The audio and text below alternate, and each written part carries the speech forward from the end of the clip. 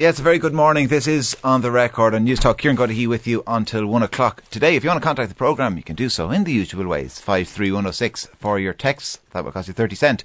Or you can get me on Twitter for free at Kieran Cuddihy. We've lots coming up on the programme over the next couple of hours. As always, we'll kick things off with a look at the Sunday papers. The panel in studio today, Gráinne Niéda, reporter with the Journal.ie, Colette Brown, barrister and columnist with the Irish Independent. Sounds like I'm saying barrister with the Irish Independent there. Columnist with the Irish Independent and barrister. John O'Brennan, Professor of European Politics at NUI Maynooth. Good morning, you're very welcome. Morning. I'll just run through the front pages for people at home. The Sunday Independent lead with Harris at war with officials as worst crisis ever looms. Breakdown of trust in Department of Health. The worst crisis ever is the impending trolley crisis, winter trolley crisis. It's a perpetual trolley crisis, but it does get worse in winter. People predicting we will have 1,000 people on trolleys on someday soon over the next couple of months. They also have an interesting story. Brendan O'Connor's writing about Johnny Marr on the front page, Irish Blood, English Heart, on his front page piece. Donald Fallon is actually going to be talking about Johnny Marr and the Smiths and Stone Roses and Primal Scream and others before the end of the show, and Hidden Histories and their connection to Athy, of all places. Johnny Marr's parents and Manny from the Stone Roses parents lived within 5 doors of each other in Athy, in County Kildare. I bet you didn't know that anyway. The Sunday Business Post, ex-HSE Chief Harris is a weak minister. The PAC is a kangaroo court. So Tony O'Brien has sat down with Susan Mitchell from the Business Post to give this exclusive interview. It's a really interesting read. There is lots of stuff in it. We will get back to some of that in a few minutes' time. The Sunday Times leads with May's secret deal to keep the UK in a customs union. British government sources say Prime Minister Theresa May has secured concessions from Brussels that will keep the whole of the UK in a customs union for a time, helping to avoid a hard border in Ireland. Also a story below the fold I want to mention. Give UAE respect, says O'Farrell. Sean O'Farrell, the Count Corla, has criticised media coverage of the war in Yemen, saying that the UAE are doing great humanitarian work as well in the country. He does mention that their great humanitarian work includes bombing Oxfam aid convoys driving through the country to the besieged people of Yemen. The Observer as well, I want to mention. We don't often do the UK papers, but there's Aaron Banks is on the front page there as he flew in from Bermuda yesterday. He was going on Andrew Marr today. They have a story. Aaron Banks faces new claims of misleading MPs over Brexit. He's, of course, the businessman who's behind Leave.eu. A number of emails leaked that shows that despite denials that he gave to MPs while he was being questioned, that insurance staff in some of his companies that were employed by, I suppose, companies owned by Rock Services, it's all quite complicated, were actually working on the Leave.eu campaign. But anyway, this was all in advance of this interview he did with Andrew Marr on the BBC this morning. Take a quick listen. In a sense, 77,000 is now 55,000. This is all getting too complicated. Yeah, well, it would be now. You just want to smear me. No, I don't want to smear you. I want to know, where did the money originally come from? It's not like I'm using a super injunction to try and hide my affairs. Where did the money originally come from? I'm telling you, it came from a UK company that had cash generated in the UK. Which UK company? Rock Services. We've evidenced that to the Electoral Rock Commission. Services is a shell company. It doesn't generate money. You just said it's a shell company. You just read the FT. And on like that, and we will come back to that a little bit later. It is actually quite interesting, some of the aspects of that. But look, there's also Brexit news and about a customs union. Just don't call it a customs union, that we will get to. But I want to come to first, back to the story that HSE, Tony O'Brien, former head of the HSE, and the interview he's given to the Business Post today.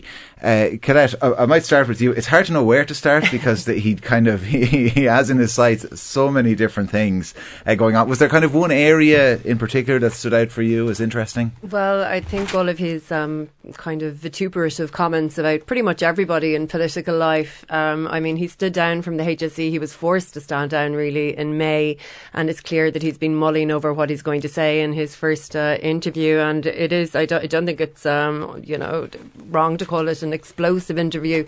I mean, this is the man who in 2015, when he was still the head of the HSE, described the HSE as an amorphous blob and said it had no plan, no money and no vision, and that's when he was actually leading the HSE. So he doesn't have really very good things to say. I mean, he has quite a personalised attack on the Health Minister, Simon Harris.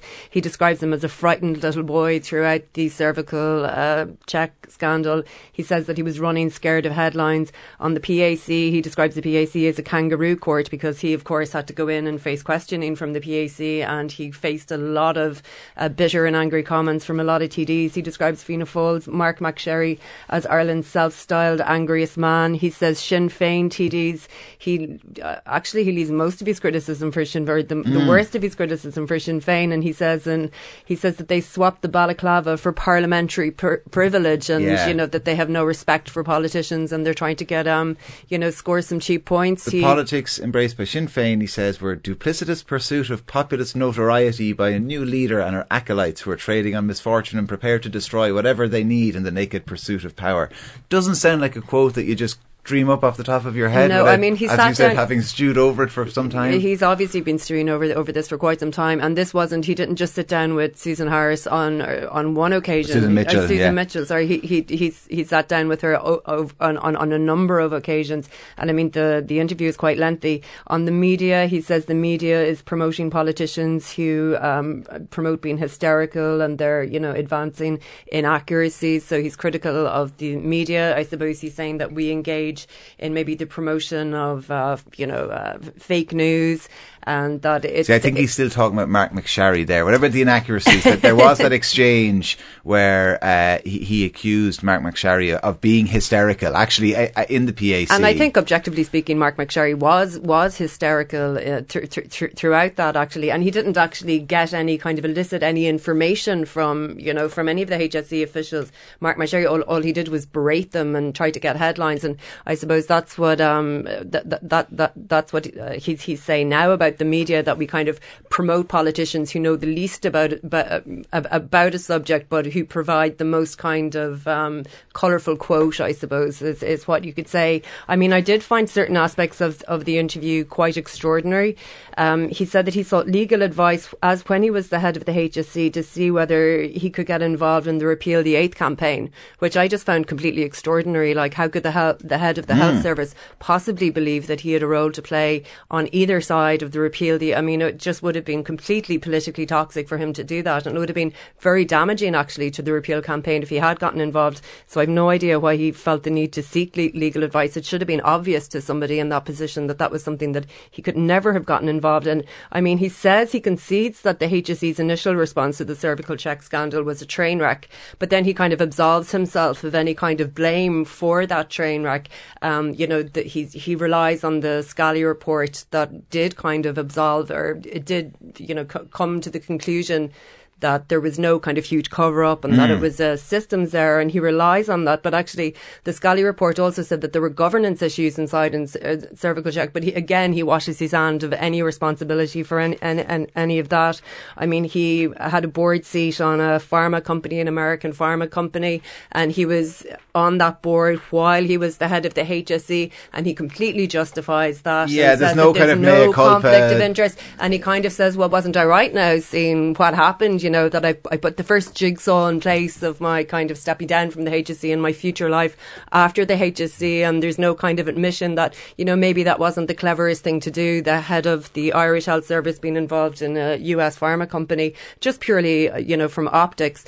I think actually the most damaging part of his interview actually is he says that he was stymied in his job and unable to do what he wanted to do because of political interference and political cowardness. And if you remember, the HSE was set up, the whole raison d'etre of the HSE was to remove political interference from the health service so that we would have this, objective way of dealing with the health service, and money would be directed to where it was most needed, not to political pet projects. He does have some kind things to say about some people. Richard Boyd Barrett, actually, interestingly, he says Richard Boyd Barrett asked tough questions, which reflected his own concerns. He didn't pull his punches. He demonstrated by example Leo that Varadkar you could ask tough well. questions and express strongly held views, yet behave with dignity and show respect. Pity there aren't more like him. Yeah, Varadkar as well. He describes Leo Varadkar as a straight talker, and when it's put to him that actually Leo Varadkar has a reputation for engaging in spin, he says no, he's a straight talker. He says what's on his mind, but when he's asked what he would have done differently if, politicians weren't kind of holding him back, he says he would have closed a load of 24-hour A&Es basically all over the country. He said he would have closed A&E and intensive care in Portlaoise. He's scathing about Navan Hospital, actually. He says he would have ended 24-hour A&E in Navan. And actually what I think is a very serious comment from him, he says it's not an A&E that he would personally wish to be taken to if he was ill. And that's an amazing comment from the head of the HSE. He says Dublin has way too many A&E units. We have 7 at the moment. He says that we only need 3. And he goes on and on and on and on with all of these problems with other people. Oh, yeah, within the health service, and some of the remarks he made, or some of the stuff he says about Dublin having too many A&E units, it seems to make a lot of sense. And you wonder, why are there 7 A&E units in Dublin when we have a population of maybe about 1 million? Do we really need that many? Yeah, we have 7, I think, and he says the ideal number actually should be 3. If you had 3 better stocked A&E units, it would be better. Some of the things you're talking about there, it does strike me a little like, when he's asked, if you were to be asked, about regrets of any decisions you made, it would be like, I regret people stopped me making even more of the right decisions. But Gráinne, if I just touch on a few of those things that Colette brought up, the issue around the PAC, and he talked a bit about some of the grandstanding that goes on. He also talked about, though, the amount of time that he has to spend before Oireachtas committees are answering questions about things that he says has nothing to do with him, directly or indirectly. Some of it predated his tenure as head of the HSE, and he talked as well about the fact that this actually stopped him, making some of the changes or some of the reforms he'd like, just the amount of time consumed by all of this. I think kind of that statement in itself raises a question about how much responsibility the head of a department or a service has when something goes wrong, like the cervical check scandal. So when we see Tony O'Brien was quite I suppose complimentary towards Gráinne Flannery and said Harris did her disservice by allowing her to step down, and that role hasn't been filled yet. So that's kind of like an interesting debate that you could argue. There's also a couple of contradictions in the article. I think it's interesting that the first paragraph talks about politicians and the media are too hard on public figures, and then in the next paragraph he criticises Harris as a frightened little boy. It's kind of like, doing the thing that he's literally giving out about, and then he goes through a load of different politicians and criticises them. So it's kind of, it's not healing anything to use that analogy through doing that. He does compliment Mary Harney, but it kind of strikes me, John, it's one of those compliments that's like a broken clock is right twice a day. The cancer strategy is good, but she was there bloody long enough. Yes, she's being damned with faint praise. Yes. It's a very familiar refrain. Yeah, I think that the whole piece just reeks of hypocrisy. Here's somebody who was in office for a very, very long period of time, and if he's arguing that the politicians have achieved very little, Fine Gael, for example, after 2011, the Universal Healthcare Initiative, which they wanted to roll out, and he argues that virtually nothing of that has been accomplished. I think we'll all agree that he's probably right, but he doesn't want to take any of the blame for the multiple failures and recurring failures within the health service. So there's nothing new here, I think. But I think what is new is exactly what Colette pointed to initially, which was the vituperation in the comments about politicians. It seeps through every part of the article. He says, Earl, there's a piece where he insists he's not bitter, and then, then he just comes out with all of these caustic comments about everyone, and you're thinking, well, if you're not bitter, I'm not. I think it's interesting that he talks about that the HSE response to cervical check was a train wreck, but then you wonder about how much the cervical check scandal has stuck to Harris himself. It seems to have landed all at Tony O'Brien's feet and Gráinne Flannery's feet, and then Harris is kind of absolved of all responsibility. Yeah, I mean, I have a certain level of sympathy for the way that he was treated, and he was a very straight talker, and you admire, somebody who can give an interview like the one he gave to the Sunday Business Post in 2015, calling the HSE an amorphous blob and saying that there was no vision, there was no strategy, and appealing to politicians to have a cohesive plan to agree on something so that, something could be done. So, I mean, he does does have a point in that regard. I find his comment about Simon Harris, a frightened little boy, you know, I just find it a bit. I think it's too personal. I mean, I think every politician in Leinster House was frightened around the time of the cervical check. I mean, I don't think age was a bar on somebody being frightened of media reports and, you know, what was going to come next. I mean, he said that he was running scared of headlines. Every politician was running scared of headlines. So I think it's a bit of a cheap dig. I mean, he is quite scathing about Fine Gael. He lists out, you know, all of the kind of policy commitments that they had going in, you know, the last number of years. Hospital trusts, universal health insurance. They were going to abolish the HSE. They did U-turns on all of those, and you could understand from his perspective as somebody who's leading this huge organisation, 140,000 staff, 15 billion budget, and you're told that you're supposed to be working towards one goal, and then actually, you know, the politicians kind of reverse and, oh no, you were supposed to be doing something else. And, you know, how can you manage that as if you are supposed to be making progress? And there was another interesting stat I thought he gave. There's a 32% increase in over 65s between 2006 and 2016. Yeah. The population went up 6% at the same time, but the number of acute beds in the country went down 14%. And he's saying, you know, in the context of those kinds of cutbacks and those, you know, the removal of those acute beds from the system, that actually I didn't do too badly in the end. Gráinne, you would have covered kind of PAC and Oireachtas committee meetings as well. Does he have a point about their ineffectiveness, or how much of a waste? The PAC got a huge amount of credit all around, kind of, I suppose, Maurice McCabe saga and you know, and various issues around that as well, about spending in Templemore and everything, and some of the issues that they would have covered. But there is an awful lot of grandstanding at them. There is an awful lot of, you know, you can almost skip 90% of the questioning because it's mostly just making points, and then at the very end, and here's my question to you. Absolutely, yeah, and that's kind of a classic. It gets to a certain point at the question and you wonder, is there a question coming? Where they want to make a point in this kind of public arena, I suppose is a good analogy of it. And then whatever the response is, it's not about getting responses to questions, which should be the point of it. But at the PAC committees on this subject, I mean, a lot of interesting things did come out of it. And I think you're always going to get a bit of ego with politicians, and there's just no other way around it. But that doesn't mean the whole process is defunct because of that. A lot of things came out about the legal cases that were taken, about the letters that women were sent that didn't specify.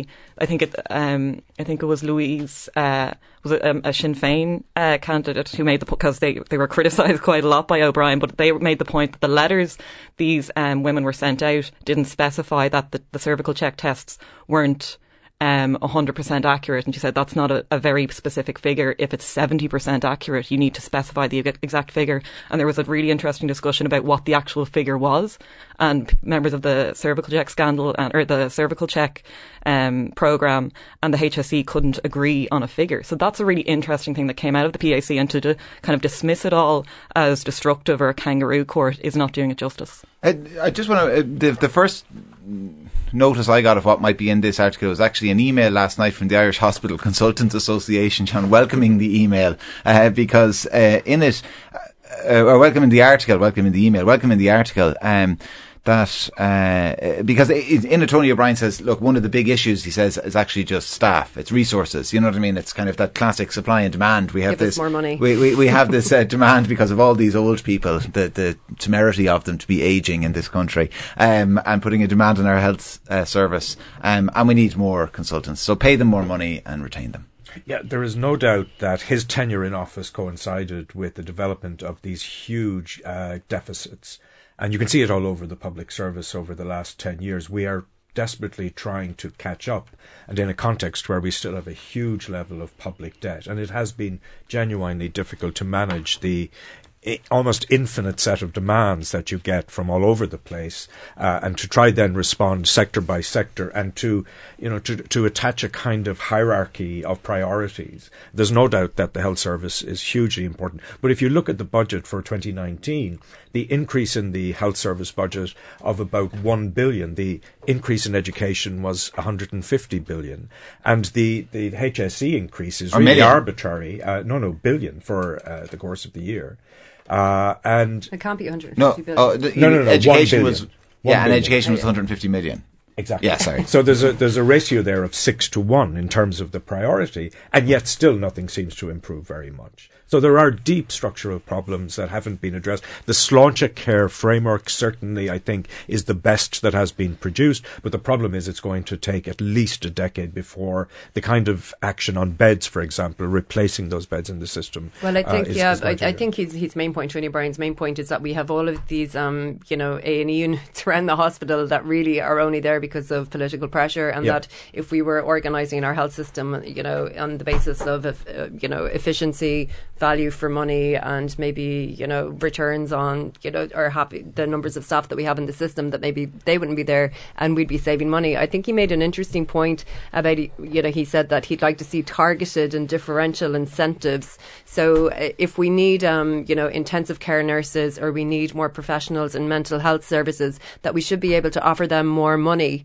because there's actually, a huge need for those professionals. But we can't do that because all the other union reps who represent everybody else in the system would start kicking and screaming, then they demand a kind of a commensurate increase in their pay. So, that's a very practical problem with the health service, where if it was a private organisation or a private institution, if you have a deficit of staff in a particular area and you can't recruit, then obviously the pay goes up because there's more demand. But in the public service, you can't do that because everybody wants the same. And of course, there's a problem with striking as well. They can't strike the same way teachers can, because that would collapse a lot of health services. We have the same problem in the university system. We have a terrible staff-student ratio relative to other countries in Europe, and we really cannot hire people at the rate that we need to because of the continuing government embargo.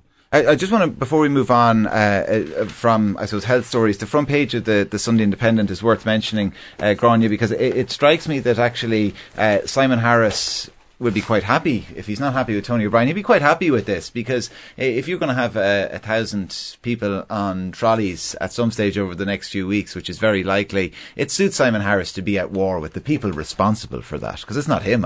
Well, yeah, it's an interesting kind of, because we don't get to see these kind of stories a lot, what's going on behind closed doors. And if you remember what Harris, so the story is about how Harris is at odds with his department officials, and it's over how he criticised them during the cervical checks controversy. And if you remember, a report was leaked to the media before the women involved in the cervical check controversy got to be briefed on it, I suppose. And there was a kind of a big fallout from this, where Vicky Phelan said she woke up to a whitewash, and it wasn't the best way to handle it, to put it mildly.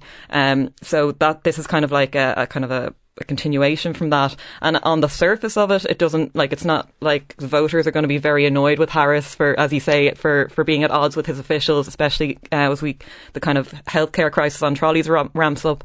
But at the same time, it's going to be hard to run a department if your officials are angry with you and annoyed with you, and it's difficult enough as it is. So that's going to be, Harris won't be happy with that. It's interesting, actually, the kind of juxtaposition between, like, the Sindo has Harris as tough guy laying down the law to his, and Tony O'Brien has him as, scared little child cowering in the corner under the desk, so I don't know, who do you believe? Yeah, well, I'll tell you what, after the break we'll jettison both, and we'll go to the Sunday Times and their front page about Brexit. Stay with us.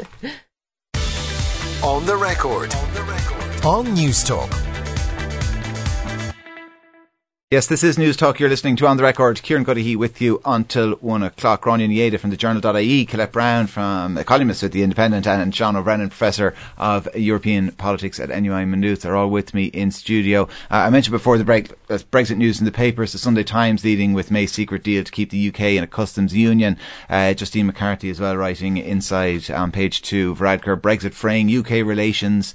Brendan O'Connor's writing a bit about this, along with Johnny Marr on the front page of the Sindo. Fergal Keane and Dan O'Brien as well talking about it. And The Observer, I mentioned, in the UK, leading with an Aaron Banks story, that Aaron Banks, the businessman involved with Leave.eu, there was leaked emails last night that show that some of the staff and some of the companies that one of his shell companies owns, kind of complicated, were working on Leave.eu when they should not have been. This is despite what he told MPs when he's been questioned about this previously. Aaron Banks himself was actually on Andrew Marr on the BBC this morning. Let's take a very quick listen to that.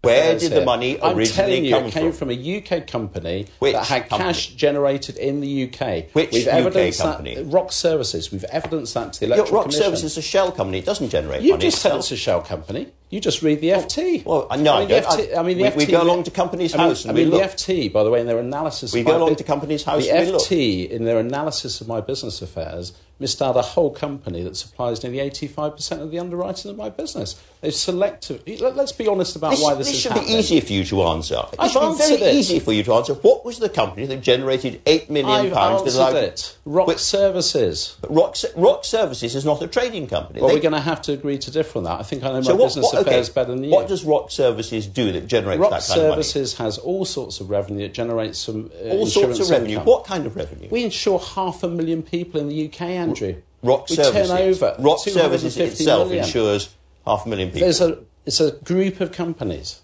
I know it's complex for journalists to understand. It's not complex. It's very complex. It's just that it looks like a company which doesn't generate that kind of money. As far as I'm concerned, I've given you the answer to the question. We know what this is about. This is about undermining Article 50. It's undermining the Brexit result, and it's a collection of very vicious Labour MPs that have grouped together with The Guardian and FT to try to undermine Brexit. I want to ask you one other thing. And I've got a lovely bit here from the BBC, by the way. There is a quote. There is a quote in today's Sunday Times from you saying that you regret voting for Leave, that if you had your time over again, you'd vote Remain. Is that true?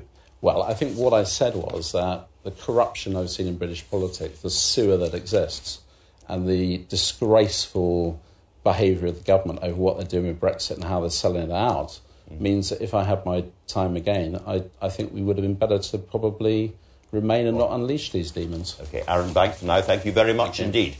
A nice warm and fuzzy interview between Andrew Marr and Aaron Banks. John, you'll have to explain this to people because it is important, and we'll talk about some of the deals that may or may not be happening in the coming days and weeks in terms of the broader Brexit picture. But in terms of Aaron Banks and Rock Services and the various companies that may or may not have been trading companies, we'll agree to disagree on that. What's happening? What is it?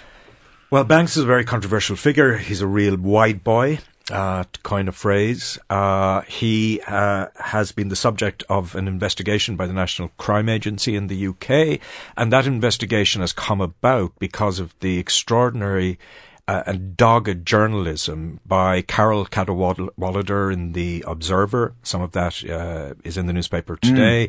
And by Peter Geoghegan and Adam Ramsey for Open Democracy. They published a piece last night, which was hugely important, which Andrew Marr didn't even reference. And it was exactly that employees from Banks's company had actually been deployed to work on the various set of companies to work on the Leave EU campaign, which is expressly against the rules set by the Electoral Commission in Britain. So that's one of the allegations that's against him. It's also that he lied repeatedly to Parliament about this when he was questioned at various junctures. And if you actually go back to his last appearance before the Select Committee, you may remember that he just got up and walked out. Yeah. He said that he was having lunch with the DUP and that he wouldn't be taking any more questions. That was really almost unprecedented in my viewing of Select Committees in the UK. So this is not going away, I think, and it's part of what's going on internally. And you get a parliamentary committee or lunch with the DUP. It's a toss-up. It's a toss-up. But I think there is, this is a sideshow in some senses. There is a real suspicion that some of this money, it came from very opaque structures at the very least, and you could see that in the roundabout discussion with Andrew Marr about Rock Holdings versus. Yeah, it strikes me it's not necessarily complicated. Actually, the 8 million quid was put into the coffers of Leave.eu. This one came from Rock Services.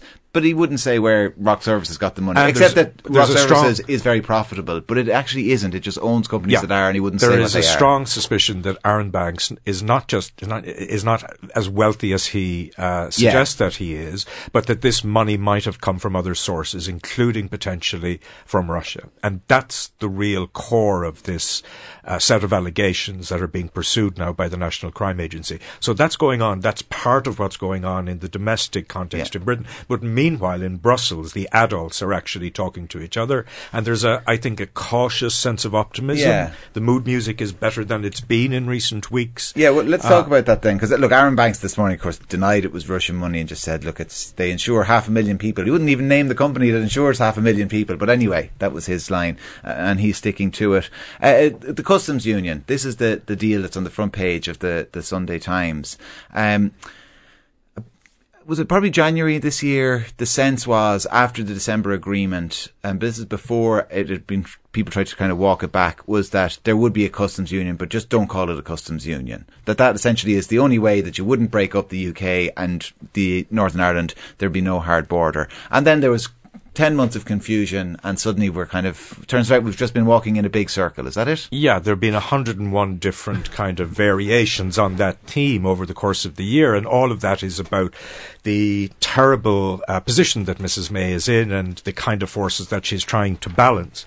But a word of caution, because not just the Sunday Times, but other British newspapers have repeatedly got it wrong over the last month or so, where they've said that the UK government was on the point of doing the deal with Michel Barnier and his team, only for that to be challenged by Mr. Barnier and his team in subsequent days. Because they seem to only get briefed by people in the British government and don't bother going to Brussels to get the alternative view. There's a lot of spinning going back.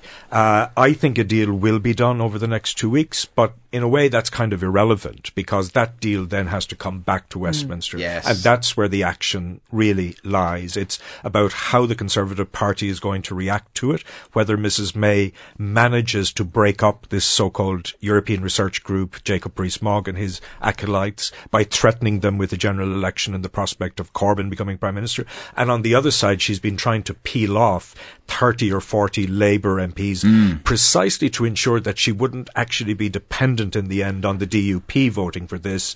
But even the DUP's sort of message, I think, has improved in recent days. So I think the optimism that's there, I think, is justified. But nevertheless, I think we should still be very cautious. I mean, the people in the UK seem to be doing some kind of victory lap. But I mean, if you look down into the small print of what the articles say about what this, amazing deal is, it's that the deal is going to outline a spectrum of possible outcomes somewhere between Chequers and Canada. So the deal is that we still don't know what we're going to do, but we're just going to outline this kind of vague set of terms. All of that is about the future relationship, which is going to be negotiated in the future. And the Brits have been trying to pack as much as possible into that, while Barnier and his team have been resisting it. Yeah. But the key thing, I think, here, but in the interim, we're going to have the customs, as you said, in the customs agreement that isn't a customs agreement. The customs union that would keep the United Kingdom in the customs union. But the key thing is this so-called exit clause. Yeah. Mrs. May in the Chequers plan suggested that the UK could remain part of a customs union, but it could only be a temporary arrangement. Now, the Irish government and Mr. Barnier made it clear that that would not be acceptable to Ireland.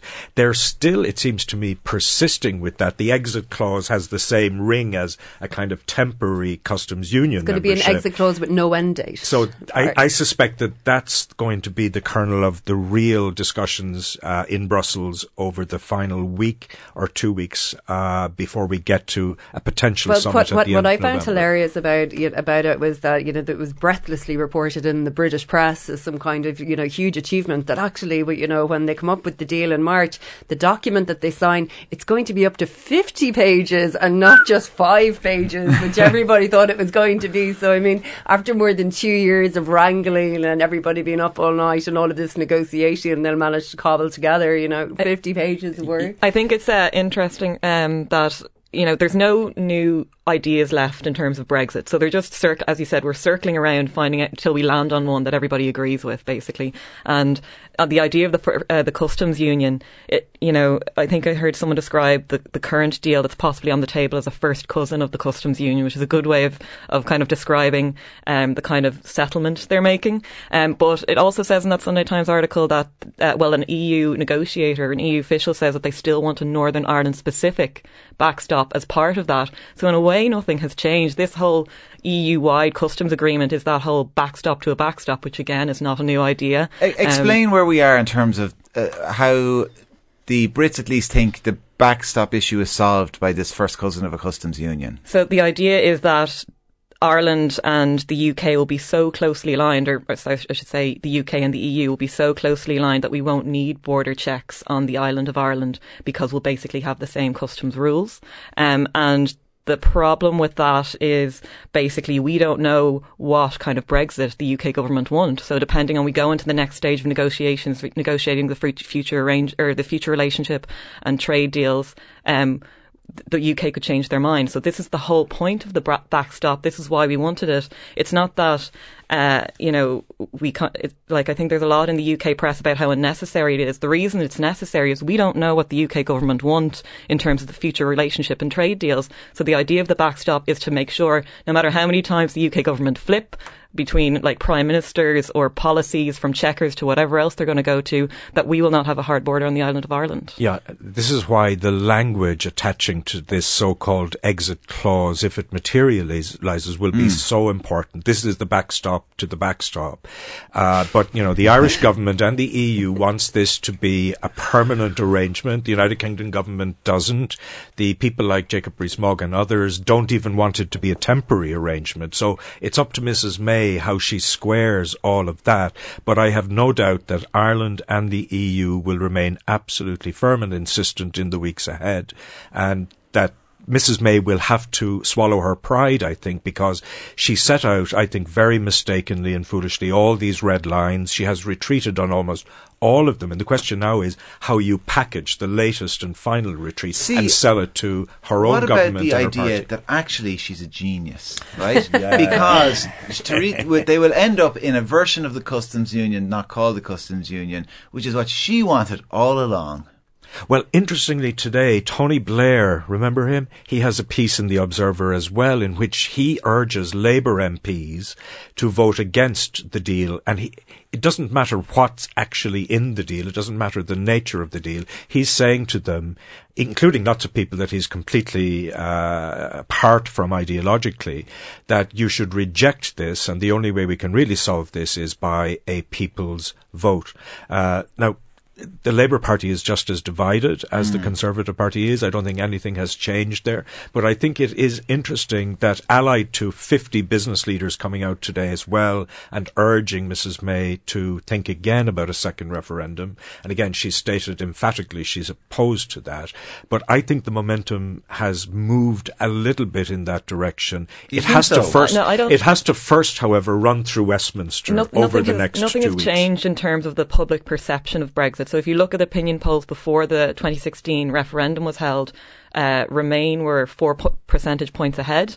That has not changed despite what we've seen in Brexit. And Remain were 4 points ahead and they were wrong. So you'd imagine possibly on that same margin of error that you get the same result now. But the point is, even if there's a 4 percentage point ahead for Remain supporters, even if that's accurate, it's not a huge tide surge towards remaining, or, we want to remain in the EU now. I absolutely agree. And then the marches we saw in the streets, they looked very dramatic, but at the same time, there was almost half the population of the UK that voted to remain. Yeah. Though it was probably those people out on the streets rather than a huge core of people that want to stay now. But when this comes back to Westminster, there'll be a key dynamic, I think, in play, which is that a lot of MPs on the Conservative side and on the Labour side who will not want to vote for this kind of deal, for different reasons, actually, that it would be easier for them to actually refer this back to the people so that they don't have to live with the responsibility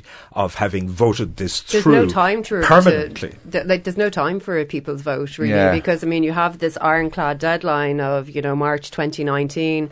I don't know whether we're going to have an EU summit this month, whether there has been this huge breakthrough or not, or it remains to be seen. So if you're trying to organise another referendum in the UK to have a people's vote and have another referendum, how can you logistically do that before March 2019? There just doesn't seem to be time. Depending on the vote, on the meaningful vote in the House of Commons before Christmas, and if there is one before Christmas. No, I think there definitely will be one. And depending on the outcome of that, if the UK government were to specifically ask for an extended transition, they have done so in other contexts, but if they do that, the space, I think, would open up for a second referendum. But if they're already gone after March 2019 and they're in a transitionary period... No, I'm talking about January, February, that all of this could evolve very quickly in that kind of I think it's really interesting, that vote in the House of Commons, whatever deal we do get, it will be really interesting, because I can't think of any kind of deal that Theresa May can bring bring back. When you asked if she was a genius earlier, she has said she will leave the customs union. And now, but she wanted to stay in it all along. She's contradicted herself I don't know how many times. Blair makes that exact point that there's actually no deal now that will get through the House of Commons. Now, the reason I think that might not be the case is that when you actually confront the existential economic consequences of leaving, that many MPs might be prevailed upon to change their minds. Well, very briefly then before the ads, if you go through the math, and actually Nigel Dodds was speaking in the North on Friday evening and kind of reminded Theresa May of the mathematical situation in Westminster, and you say, look, Theresa May can afford to lose X amount of her own party, in this 1922 group, the ERG or whoever, vote against it, if she can bring X amount of Labour votes with her, and then she doesn't need the DUP.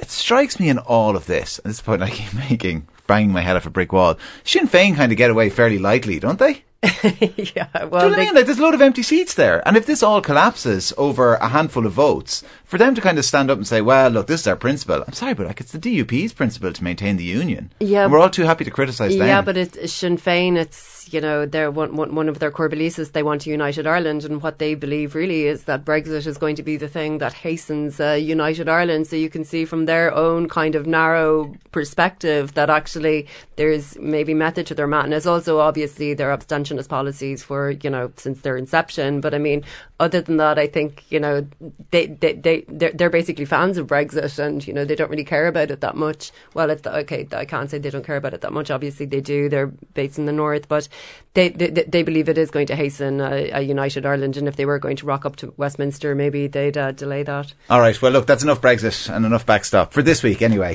Stay with us, back after this quick break. On the record. On News Talk. Yes, you are listening to On The Record here on News Talk. 53106 for your text at a cost of 30 cents. You can get me on Twitter at Kieran Godahy, Grania Nieda.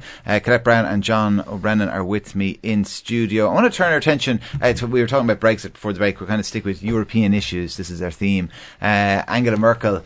A lot of people writing about her in the papers today. The Business Post is Cindy Creighton and Colin Murphy. A genuine pillar of Europe. We'll miss her when she goes. And Conor Brady in the Sunday Times. We will miss Merkel in the face of EU's populist push. Owen Harris as well. Merkel will be sorely missed by the European... God, there must have been a press release or something, was there, from the Bundestag about how we're all going to miss Angela Merkel. Went out to all the sub-editors out there. John, will we miss her? Yes, I think we will. In the sense that she has been a kind of bulwark of stability in Europe since she came to office in 2005, and especially since the Eurozone crisis in 2008. Now, as it happens, I disagreed with her Eurozone policies. But nevertheless, if you're to judge her fairly, I think, and in the round, she has made an enormous contribution to governance in Europe, and at particularly critical times. I mean, that decision in 2015 on refugees, which was deeply unpopular, which she knew was going to be unpopular in the voting base of the CDU, and which she seems to have paid a terrible price for, looking at the election in Hesse last week. It was just the latest indication. That was genuinely brave and courageous. And if you look at the way she stood up to Trump, notably on a number of occasions, I think there is every case to suggest she'll be missed. But I think a lot of this coverage suggests that there's going to be this great disruption now in German politics. I don't think that will be the case at all. In fact, if we go back through the entire history of the Federal Republic, as it used to be called, from 1949, there is much more continuity than there is disruption. If you look at the handover of power when it takes place, whether it was 2005 or previously from Helmut Kohl over to Schroeder, and even internally within German political parties, there's a lot of cohesion, even if there are the normal divisions. So I don't think the change, when it comes, will be as dramatic as has been suggested. But there is no doubt that at European level, we are seeing really dramatic challenges coming from the far right in particular. And we will find out, I think, in the European Parliament elections in May of next year, just how strong the far right is right across the European Union. Gráinne, an interesting piece kind of on that note is I suppose a counterweight possibly to this rise of the populist far right. Varoufakis, a Greek bearing a gift to challenge EU politics. This is in the Sunday Indo. Paddy Agnew is writing about it because part of the launch of Varoufakis, I'm not sure, is it a party? It's kind of like a pan-European movement, was done in Rome during the week. It's interesting. Obviously Varoufakis is the most noted critic of the EU, kind of within the EU, and it is an interesting debate. I think Merkel, on that note, Merkel is a great symbol for the EU because she's kind of sticks to her ideals, and she's been a champion of migration and open borders, and I think that's which is so important to the EU. And we've seen how important during those Brexit talks, where they're insisting the UK keep its borders open. At the same time, that whole ideal is under threat, and the same way that Merkel's a champion and she's now gone because of that, because of migration as a part of it. She as a symbol of the European Union is under threat in terms of, is that what the majority of people want, or is there some sort of change or variation that needs to happen for Europe to stay working? And I think the other interesting thing about Merkel, we talk about, I think Varadkar was defending himself as having substance and style yesterday, and he's been criticised as having no style and no substance. No praise, Leo. He's been criticised, in fairness, for being all about his public image. I think Merkel is the opposite, where she's all substance and not much flair or style. And I think that is both a compliment and a negative as well, where as much as she's steadfast in her political beliefs, she's kind of left to she hasn't staked out a vision, I suppose, for Europe, or staked out a vision for Europe, staked out a vision for Germany that people can get behind. Well, the guy who did set out this vision for Europe, of course, was President Macron. And he said last year that he was going to found this new pan-European movement that would be similar to En Marche, the incipient kind of movement that he founded and that was so spectacularly successful in France.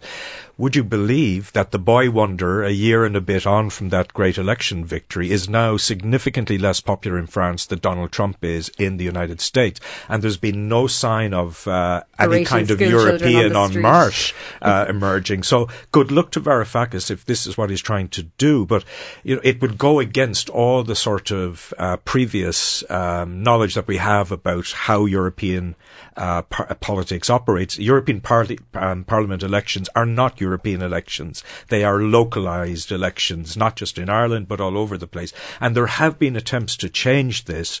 It wasn't just Macron. For example, last time they set up a system called the Spitzenkandidaten system. So this was supposed to be something that would... You wrote that down, didn't you? To remind yourself. Yeah, don't ask me to spell it. You would have the centre-right represented by an identifiable candidate, the centre-left, the far-left, the Greens, and so on.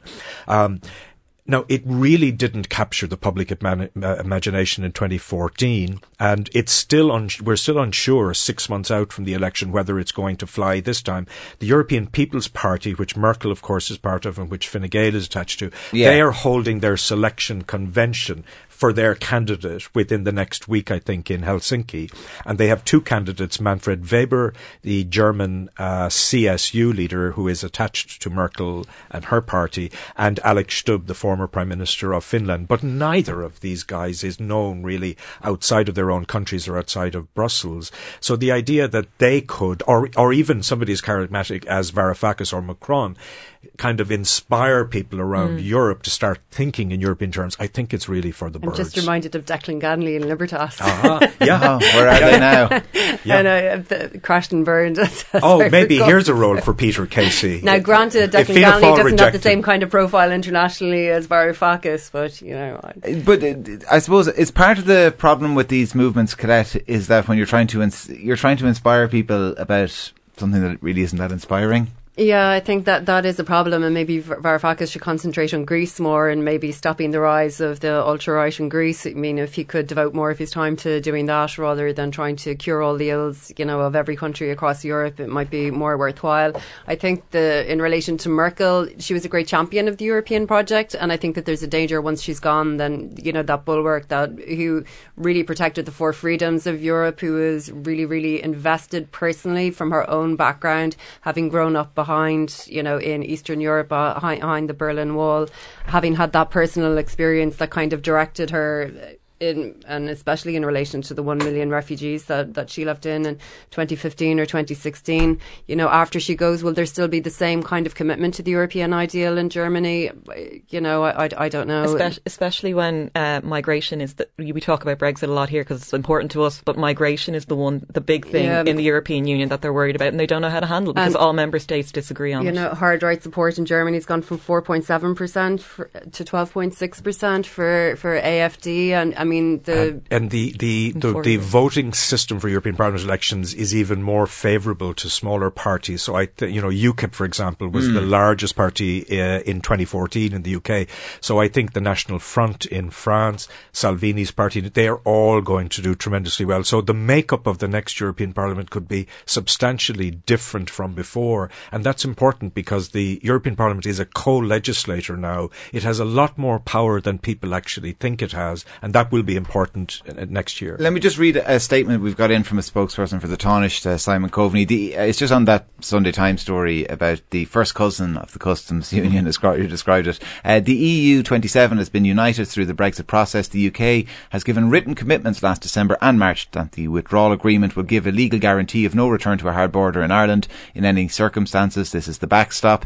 In March, the UK agreed this backstop will apply unless and until a close future relationship eliminates any need for border infrastructure or related checks and controls. We want the EU and the UK to get to negotiating that close future deal, but the UK must first deliver on the commitments of leaving. The EU's support to Ireland has been and remains unwavering. The negotiators are working hard, and a running commentary isn't helpful. Today's Sunday Times piece is obviously aimed at a UK audience. Journalists, stop doing your job. Yeah, exactly. Just quiet down. You're making my life more difficult. No, I think it is reflective of a kind of frustration in Dublin because we've seen this again and again and again. Remember 2 or 3 weeks ago, before the last summit, Dominic Raab was in Brussels and the British papers were all over the fact that a deal was going to be done that Sunday evening, and it wasn't. It was really premature.